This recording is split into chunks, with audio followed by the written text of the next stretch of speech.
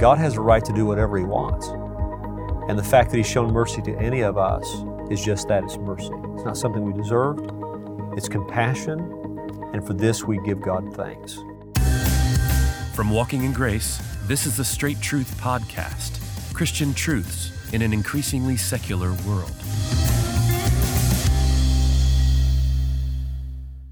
Thanks for joining us for the Straight Truth Podcast, a podcast designed to answer challenging questions on doctrine and on living out the Christian faith in your homes, churches, and workplaces. I'm your host, Josh Philpott, and as always, I'm joined by Pastor Richard Caldwell of Founders Baptist Church.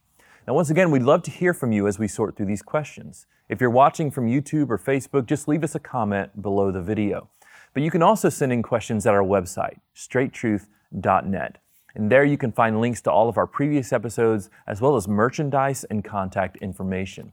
If you'd like to support Straight Truth financially, again, visit the website to learn how.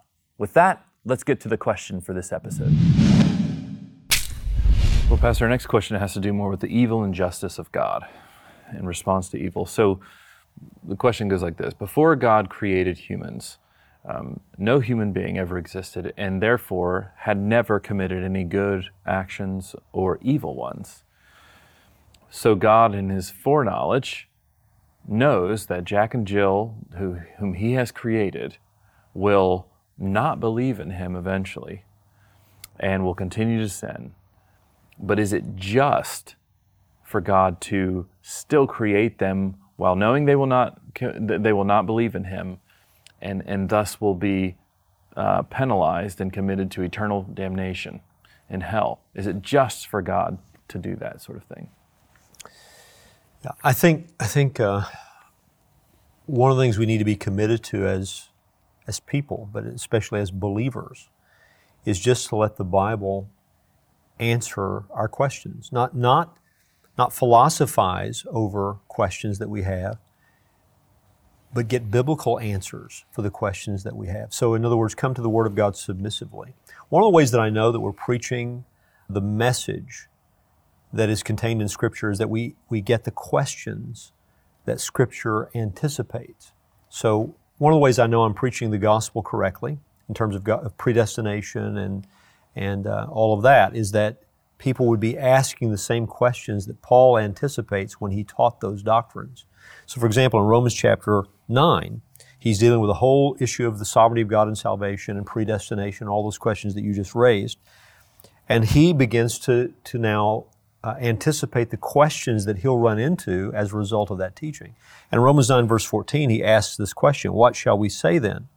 Is there injustice on God's part? So he ran into the same questions that you're asking, which gives me comfort that we're preaching the same gospel that he preached, because this gospel raises these questions. Is there injustice on God's part? By no means. So to answer the question straightforwardly, would this be injustice on God's part? No, it's not. All right, why not?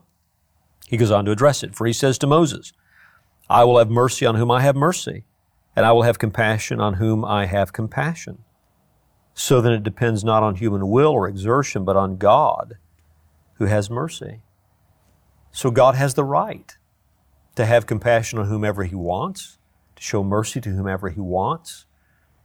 And ultimately, salvation is not explained by human will or human effort, not by man's decision, not in the final analysis, not by man's decision or by man's efforts, but by God. This is how salvation is explained. Well, as soon as you say that, then he anticipates another question.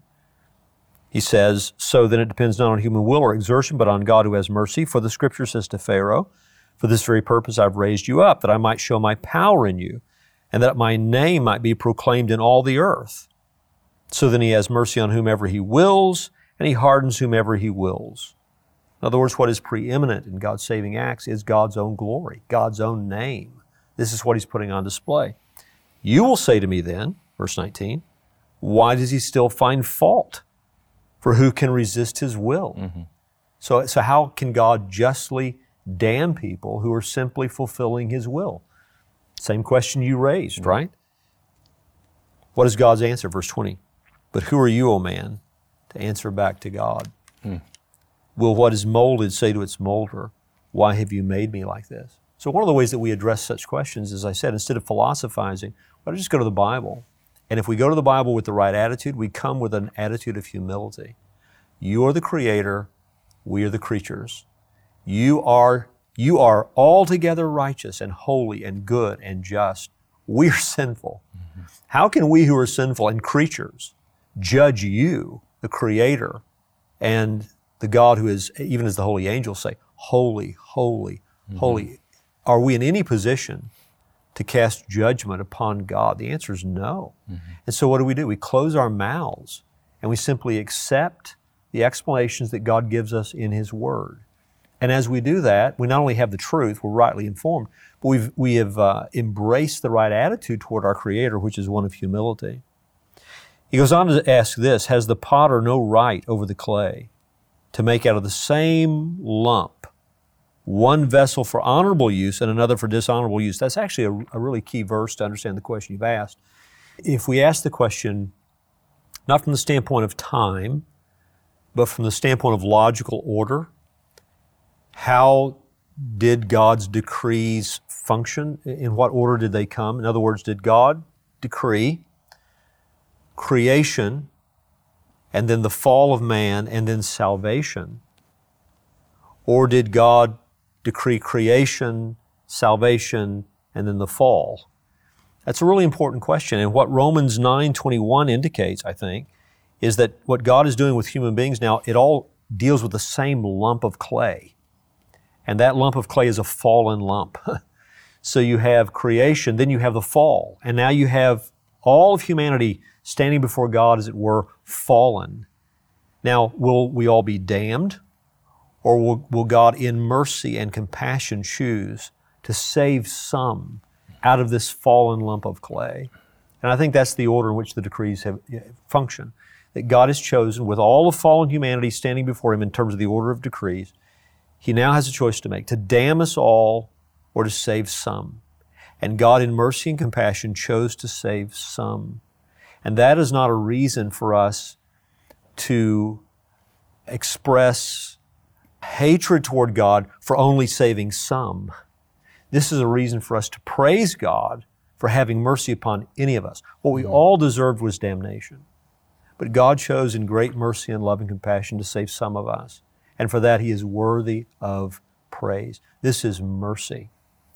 He goes on to say, what if God, desiring to show His wrath and to make known His power, has endured with much patience vessels of wrath prepared for destruction, in order to make known the riches of His glory for vessels of mercy, which He prepared beforehand for glory, even us whom He has called, not from the Jews only, but also from the Gentiles, as indeed He says in Hosea, those who are not my people, I will call my people, and her who was not beloved, I will call beloved. And in the very place where it was said to them, you are not my people, there they will be called sons of the living God. And he goes on. Paul says this is a reason for praise.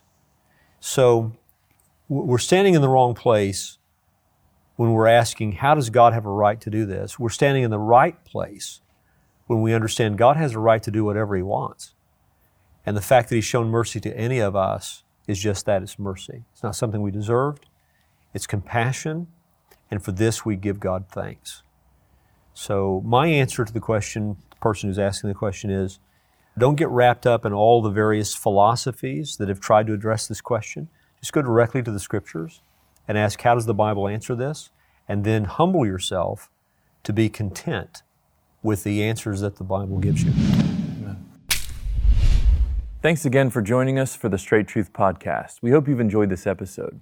And we'd love for you to share this episode with other friends and family. And the easiest way to do that is by going to our website, straighttruth.net, and there you can find links to all of our social media channels. So be sure to like and subscribe to one of those channels and pass it along. And do us a favor and go to the iTunes podcast section and leave us a review, and that will help us spread the word about this podcast to more and more people. And we need your support. So if you'd like to learn how to help us to continue to produce this podcast, you can do that again from our website, straighttruth.net. Now, Straight Truth is a production of Walking in Grace Ministries, the preaching and teaching ministry of Pastor Richard Caldwell. For more information, go to walkingingrace.org.